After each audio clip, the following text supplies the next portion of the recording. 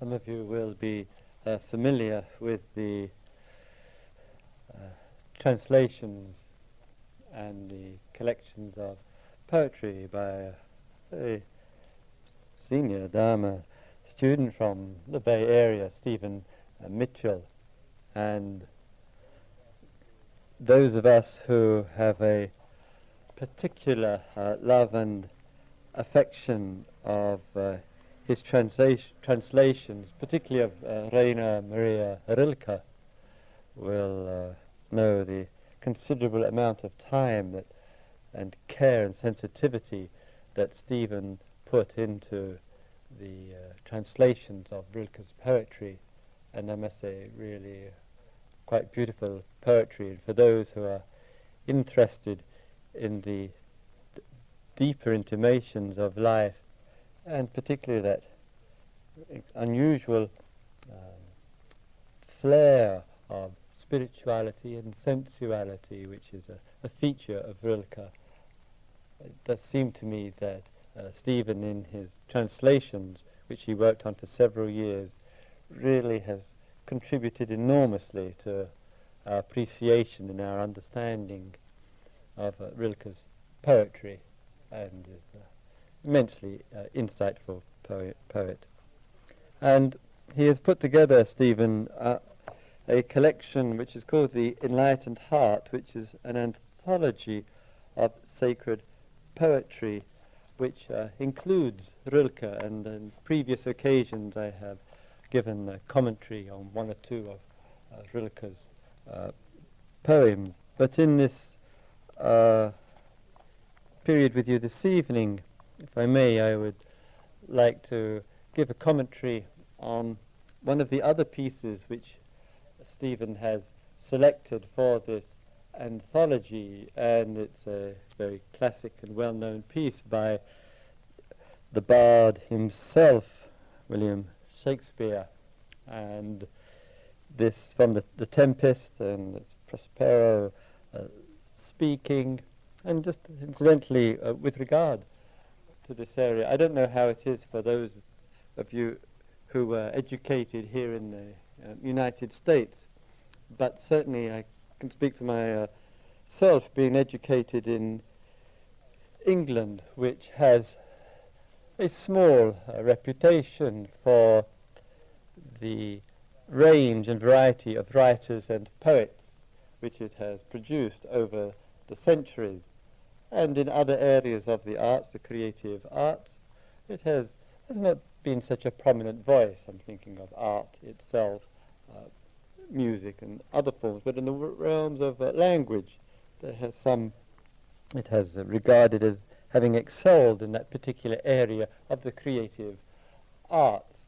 And it's quite remarkable how education of children and young people can actively do its level best to destroy that appreciation.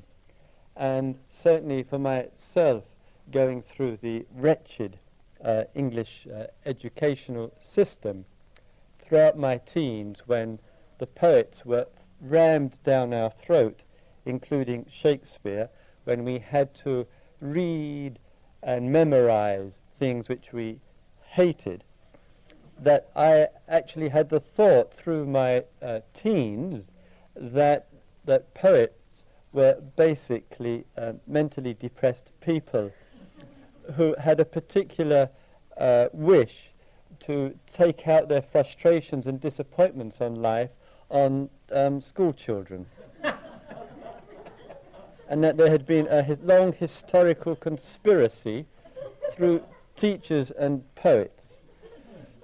And it was years, and I say years, until I was into my 20s on the road, that I could actually bear to pick up poetry, because it reminded me of school, and I was very, very blessed in life, and in so far as I finished my schooling at the age of 15, and I never went back, and I genuinely feel that my real education was found outside of the system and not inside of it.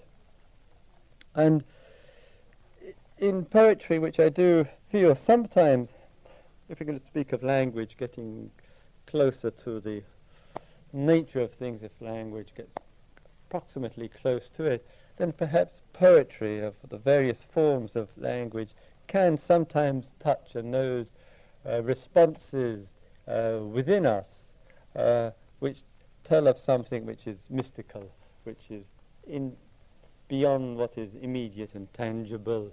And to quite some degree, Stephen has endeavoured to bring some poetry together to help show us, not only help uplift our spirit, but help point out something which is not of language. And I think this piece of Shakespeare is something of an indication of that. And just recently I have been reading the sonnets of Shakespeare. And it's interesting how, when one takes, for example, the sonnets and the variety of expressions of love, it's a whole sequence of poems, really, which is around love and is concerned to a particular man of that period. And when one goes through the poetry, one finds, not perhaps in the totality, but a gem here, a gem there, which just touches something which is rather inexplicable, and that's one of the potent factors of poetry. So this is one that Stephen is taking from, and the last lines of it, of course, are probably as well known here as that they are in England. It begins, the first line, it's as well as talking to another man, but I think it's a line which meditators should remember when they're sitting through the agonies of daily life on a retreat. It begins, "Be cheerful, sir. Our revels now are ended. These our actors, as I foretold you, were all spirits, and are melted into air, into thin air. And, like the baseless fabric of this vision, the cloud-capped towers, the gorgeous palaces, the solemn temples, the great globe itself, yea, all which it inherit, shall dissolve. And, like this insubstantial pageant faded, leave not a rack behind. We are such stuff as dreams are made on, and our little life is rounded with a sleep." So, in this I would like to give some commentary, to take 2 or 3 lines at a time and explore that a little with you, and in a way hopefully which is relevant to our experiences here. So the first is, "Be cheerful, sir, our revels now are ended." I think sometimes when we find ourselves reflecting back over the sequences of our life and the whole range and diversity of experiences, and we sometimes find ourselves just in the moments of the sitting and the walking, and the moment of our life from the past will suddenly kind of take rebirth in the present moment. Something which you and I haven't thought about for years, recently, many, many years ago, and will just flash upon that moment and the event of that. And sometimes that moment which we flash upon is something which we revelled in at the time, something which really gave us pleasure and satisfaction. And we experience a sensation as though it was just in the moment, just repeating itself. And there's a certain kind of delight and pleasure which arises in that spontaneous recollection of an event, of a happening which takes place. And one of the poets has said of this, it's like when we look at our life in the whole context of it, he says, it's like, I think it's Chesterton, another poet of this century, he said, those are tremendous trifles. Lovely expression, they are tremendous trifles. And the extraordinary thing is with these tremendous trifles of life, it's that they happen without being sought for. It's another kind of event which takes place. So sometimes we look at the movement of desire. Henrietta was speaking last night about this to us. We look at the movement of desire, the movement of the wanting mind. When we succeed in what we want, we gain a pleasure from it. We work for something, we strive, we've striven for something, we sort out, we secure that which was pursued, and pleasure arises. And it's a certain kind of sensation. But when speaking of joy in life, in the sense that I am speaking about it, that is something of a different order. It's insofar as the joy emerges unsought for.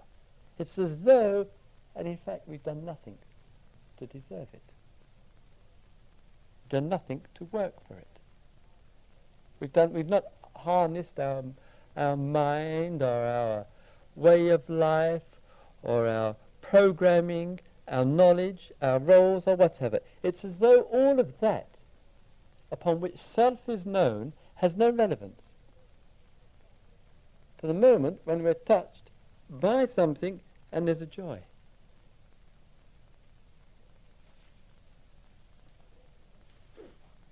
Our revels now are ended. This thought arises on retreats, doesn't it?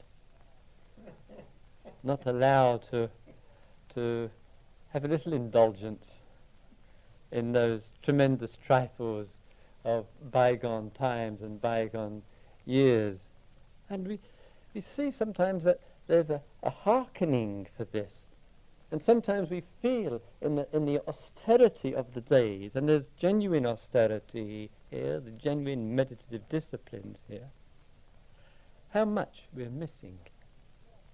How much we would love to touch upon those kinds of moments which have come spontaneously, and we've revelled in the sweetness of it. And we see our revels now are ended. These our actors, as I foretold you, were all spirits, and are melted into air, into thin air.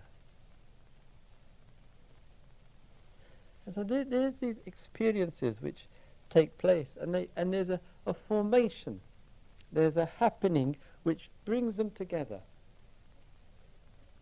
And we haven't been, and the beauty of this is, the miracle, the wonder is that you and I haven't been able to organize it.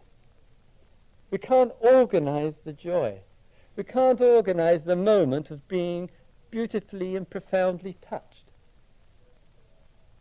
And yet if we were to go through our life and reflect back on our life, and the most precious moments of our life, the most wonderful moments of our life, they're the moments which weren't organized. They're the moments which come of themselves in some unanticipated way. We say to ourselves, we look at our life, at the structure, am I working against joy?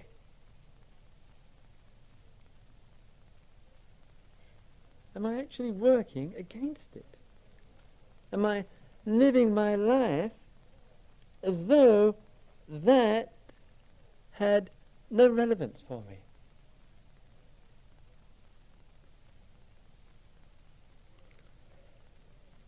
It says, be cheerful, sir. Our revels now are ended. These our actors, as I foretold you, were all spirits, and are melted into air, into thin air. And so both in the event that takes place and in the recollection of these events, rise and melt. Melt. Where do they go? When we live our life, as it were, in a melting existence,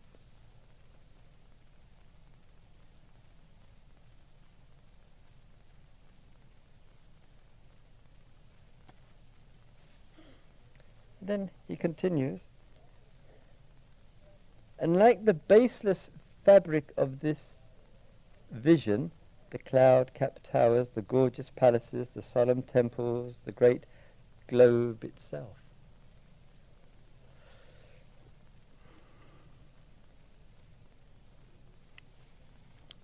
Somebody recently reminded me of a story which I had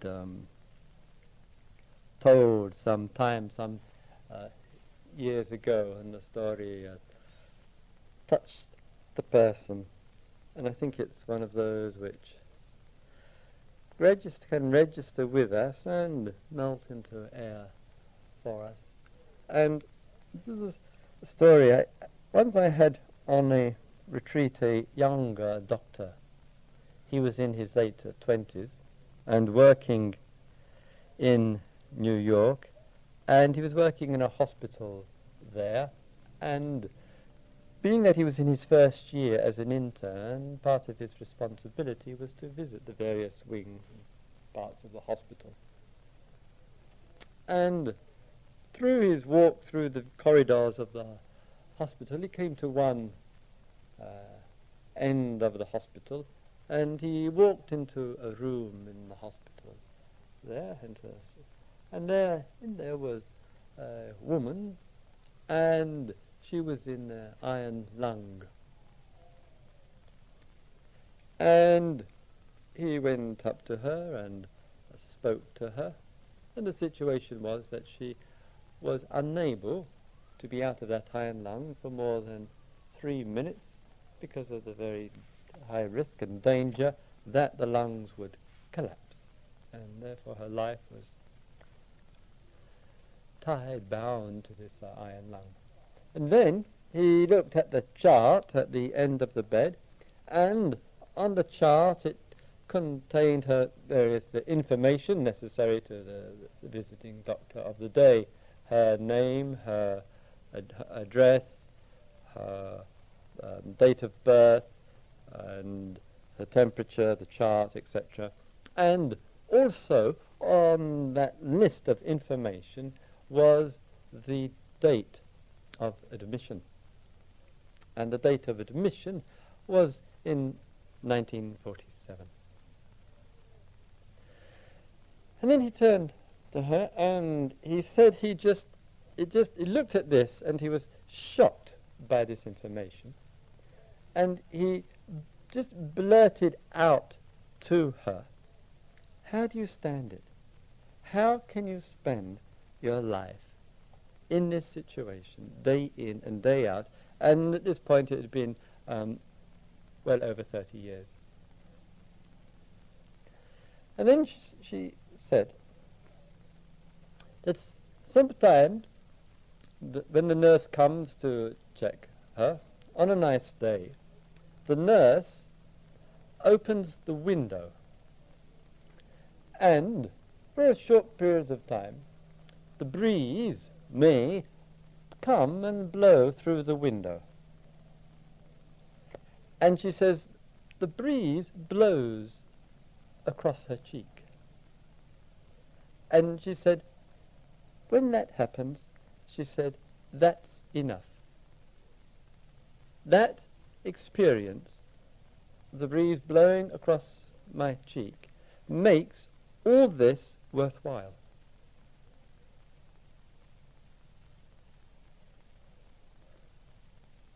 When I heard this story, I asked the doctor, how was it with her in the period of time of your year? And he said whenever he went to see her, which was regularly, he said she was consistently cheerful, consistently good-spirited, consistently content.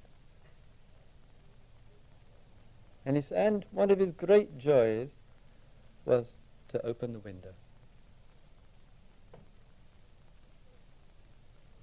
So sometimes when we look and we hear this extraordinary capacity of the human spirit, in the face of situations which for you and I can appear, when we hear this, so utterly intolerable. How could a person bear this? And yet this capacity to transform something, and the person can speak that in that way, not just in a moment of good spirit, but out of a constant cheerfulness.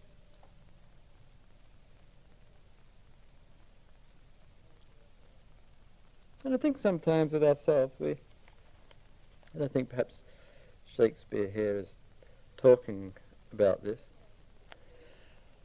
that sometimes we get so involved in our life in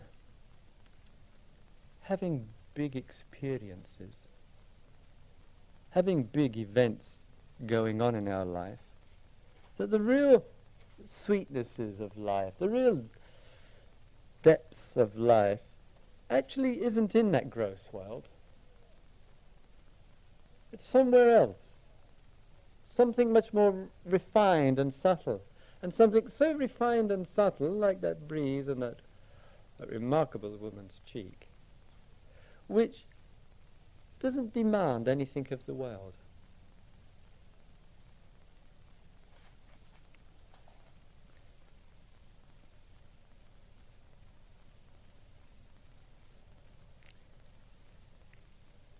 And Shakespeare says, and like, wonderful, the baseless fabric of this vision, like the baseless fabric of this vision, which could be looked at from many ways.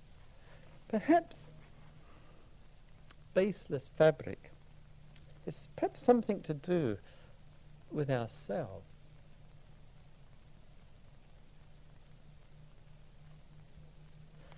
And one of the things which I observe and notice in working with people is in the variety of different ways we put out a message to ourselves and to each other that somehow we're not good enough.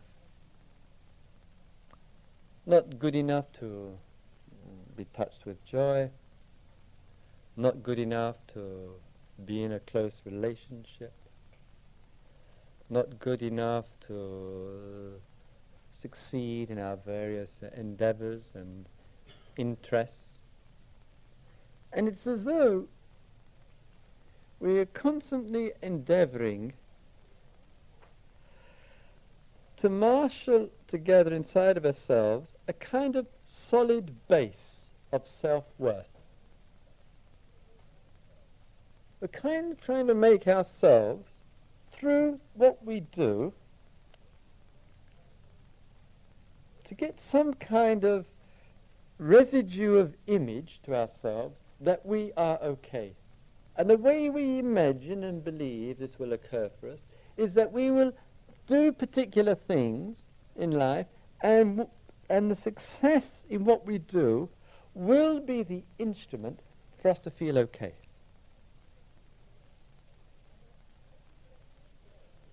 And that once that occurs, then from that base, we'll then be ready to receive joy, to be good enough to be touched, good enough for the spontaneous occurrences. We can spend our life trying to get the residue of results for this self-affirmation.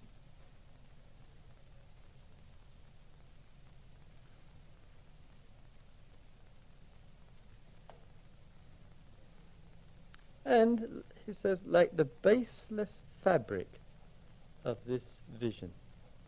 That, in other words, we don't need to build up and to establish with us a base. We don't need to make a fabric of being okay. We don't need to be so self-absorbed and trying to get that right before we are touched and are cheerful.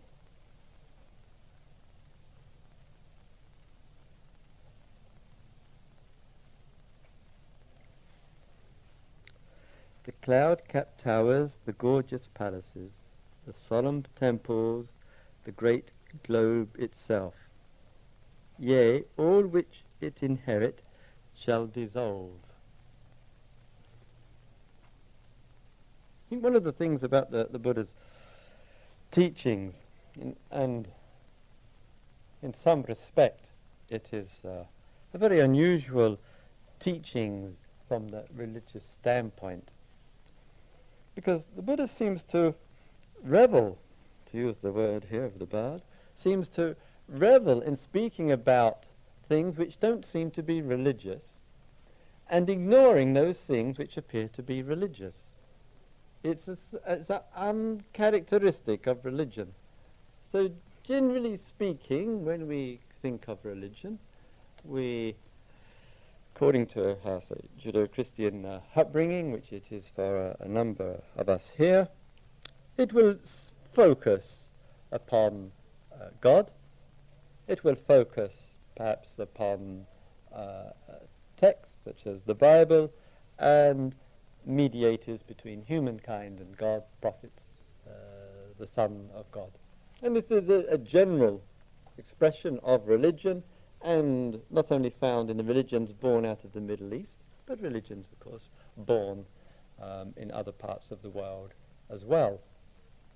And sometimes you and I, we have looked at that, and perhaps for some have found some difficulty in relating to that, have discarded the language of Orthodox tradition, and some here also will feel and do feel very comfortable with the language. And particularly in the language of G-O-D, the language of God, the responses to that language, as I say, may vary quite considerably. And sometimes one also sees with certain amusement to the odd insights which arise in that area. And one which comes to mind is a piece of graffiti which I saw on the wall in a toilet of a London restaurant some years ago, which said, God hasn't forgotten the world, but right now he's working on less ambitious projects. And sometimes, in a kind of nutshell, these things actually say something. And in a way, they tell us, in many ways, perhaps they tell us how easily in life we can want to pin and invest all hope outside of ourselves. And to some degree, human beings are pivot back and forth, either pinning all hope outside of ourselves, G-O-D, or a sacred book, or a particular individual whom we elevate to the nth degree, or we swing the other way and we pin all hope inside of ourselves. And we swing back and forth between these two kind of extremes.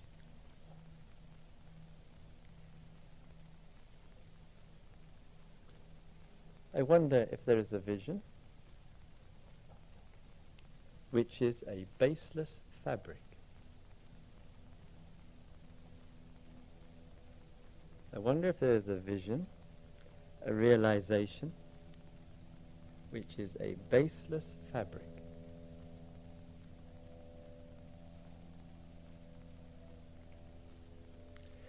The cloud-capped towers, the gorgeous palaces, the solemn temples, the great globe itself, yea, all which it inherits shall dissolve. So one of the themes of the Buddha is seeing the arising and falling of events to actually have enough presence of mind, enough awarenesses in life that one doesn't understand anything about life, to let it be clear as possible that what arises passes. And he said, and implied on numerous occasions, be clear about this, acknowledge this, for one's own welfare and good. See this clearly. What arises, that passes. What comes to be, goes. What appears, disappears. If nothing else in life, at least know this, understand this well. And that there's nothing, neither good nor bad, right nor wrong about this, but our forgetfulness of this, our neglect of this, easily lends itself to suffering. Think of the times in your life when there has been dissatisfactions, pain, confusion, unrest or whatever, and somewhere in the perceptions there and the experiences of that, there hasn't been enough understanding in that to acknowledge that what one inherits dissolves. What is inherited dissolves.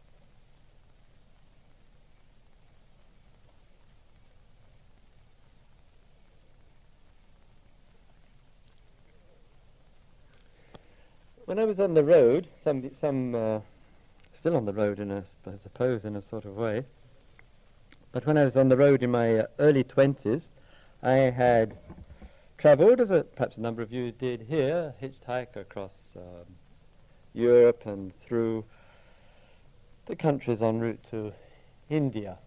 And I'm passing along the road. It's a world of change, and it's a world where one sees cloud-capped towers, gorgeous palaces, and solemn temples. I must add that not all temples are solemn, but anyway, I won't go into a tangent there. So in passing by, one passes through all of this, and all the wonders and extraordinariness of the human spirit, wishing to put, in a way, into concrete terms, something about the feeling about life. And sometimes when one goes in temples and in cathedrals, particularly these old Gothic cathedrals of Europe and in other parts of the world, and you walk into the place, and one might be, a practicing atheist. One might have no belief in God, no belief in religion, no belief in anything at all. One has dismissed all of that. One might be incredibly secular and consumer-orientated, and one walks in, and one is quiet. That centuries of quietude and centuries of silence seem to fill the air, and one walks rather respectfully. One is rather attentive to things. One is, even if one walks in there with a friend, one just doesn't seem to have any wish just to start having a chat there and in conversation and laughing or running or hanging out or having a smoke or whatever. But something in the very silence of things, in the very stillness of things, of some of these old temples and monasteries and cathedrals, touch one in such a way. The cloud-capped towers, the gorgeous palaces, the solemn temples, the great globe itself, all which it inherits shall dissolve. And it seems to have nothing to do with the building, the structure of something, though that's indicative of something, but something about silence. Something about silence.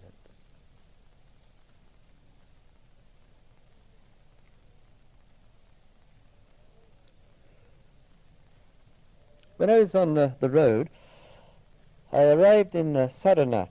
This is the place where the Buddha gave his first talk. It appears from the text and from what he talked about, that some liberating realizations took place. And I think there's an important point here which I sometimes remind people about. And, to use our language here, a profound opening, so we say, took place, a realization took place. And in the process of that, I think this is a very important thing here, that and he's made it very, very clear here, and sometimes forgotten, that there can be quite dramatic religious or spiritual experiences which take place, both here and other retreats, totally outside of the retreats, and other situations. Experiences which one puts into the general category or description as being religious or spiritual or transforming, whatever. The quality of the sensation, the intensity of the sensation is not the thing. It's not the thing. It's not that will fade and melt into thin air, as Shakespeare says.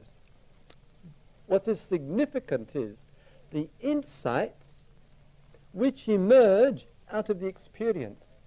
One may have a whole variety of heart-opening experiences, mind-opening experiences, whole range of different unfamiliar sensations taking place, or one may not, but the important significance is what's the realization that occurs?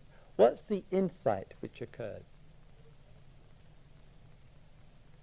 Sometimes people will come on retreats during the course of the retreat, from a previous retreat, from another time and place, unrelated, and the person will say, Christopher, this happened to me, I experienced this, I had these incredible realizations, I got touched in this way, touched in that way, and is this what awakening is? Is this what enlightenment is? Is this what liberation is, or whatever?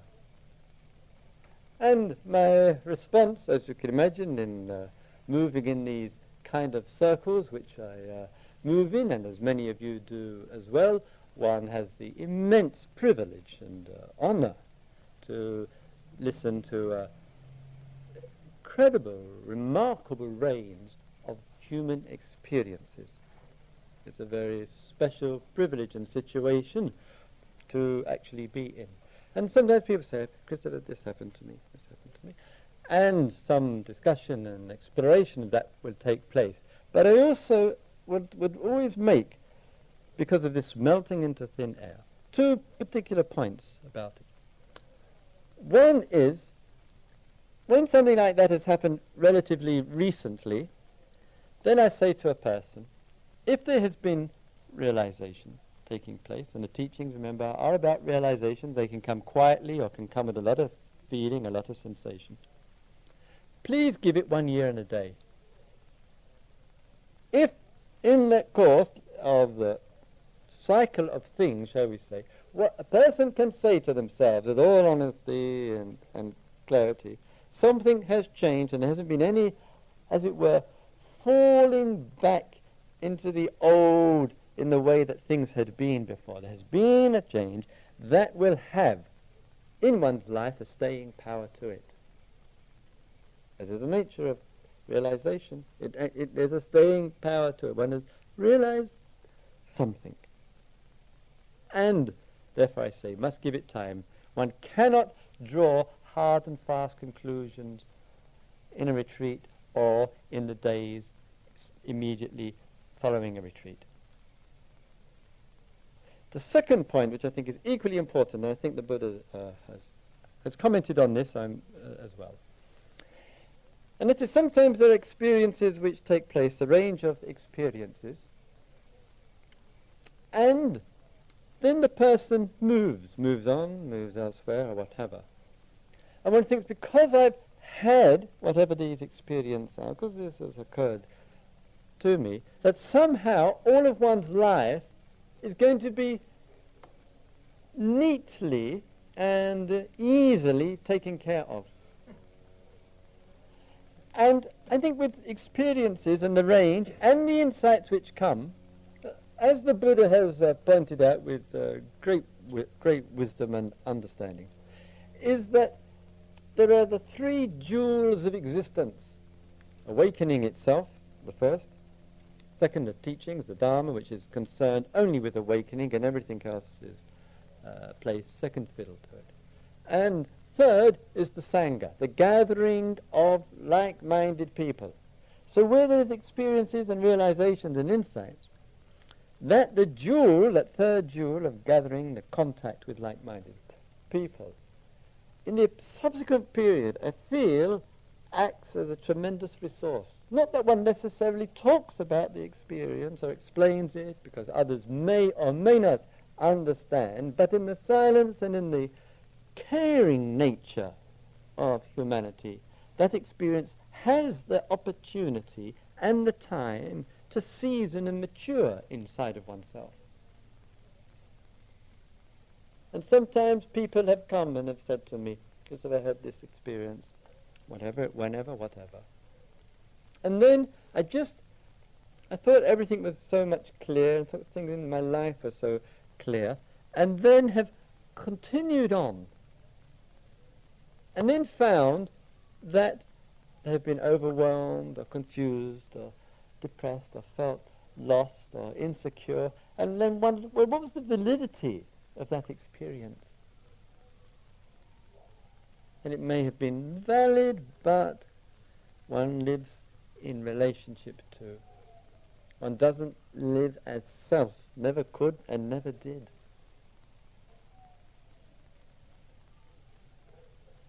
So though experiences may melt and vanish, as is said, nevertheless, insights matter.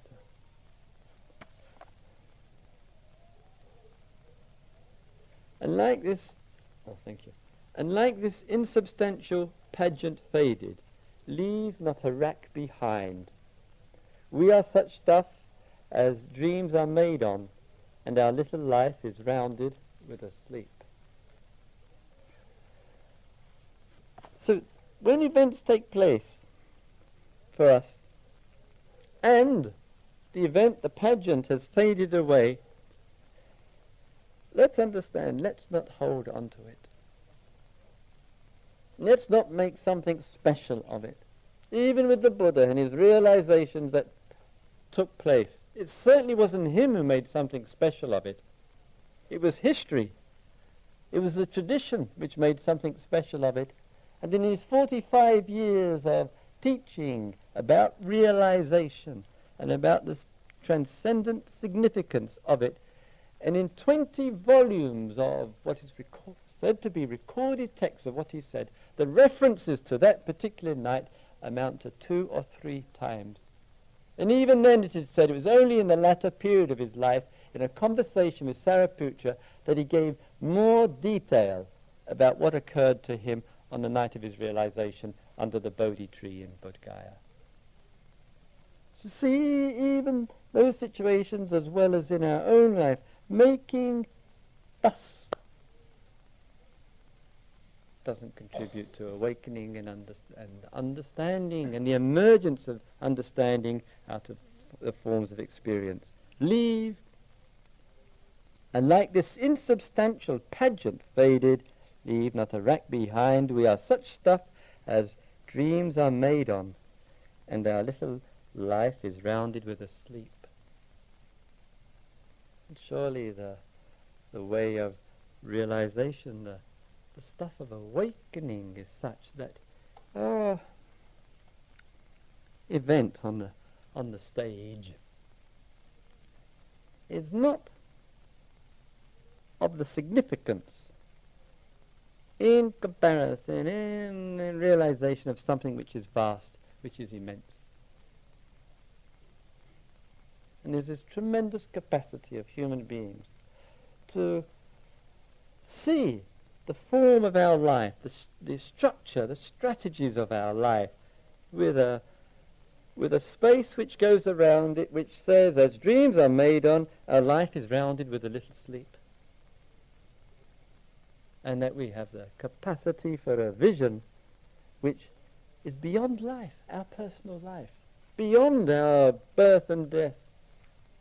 Because all that is the stuff of dreams.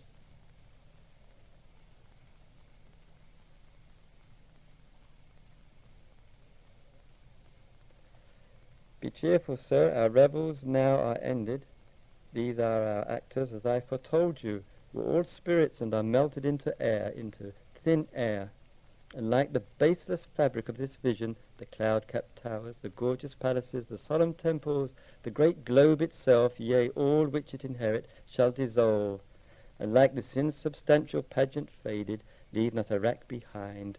We are such stuff as dreams are made on, and our little life is rounded with a sleep.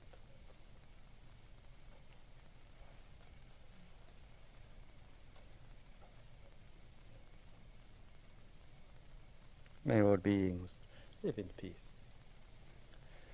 May all beings live in harmony. May all beings live in peace and harmony.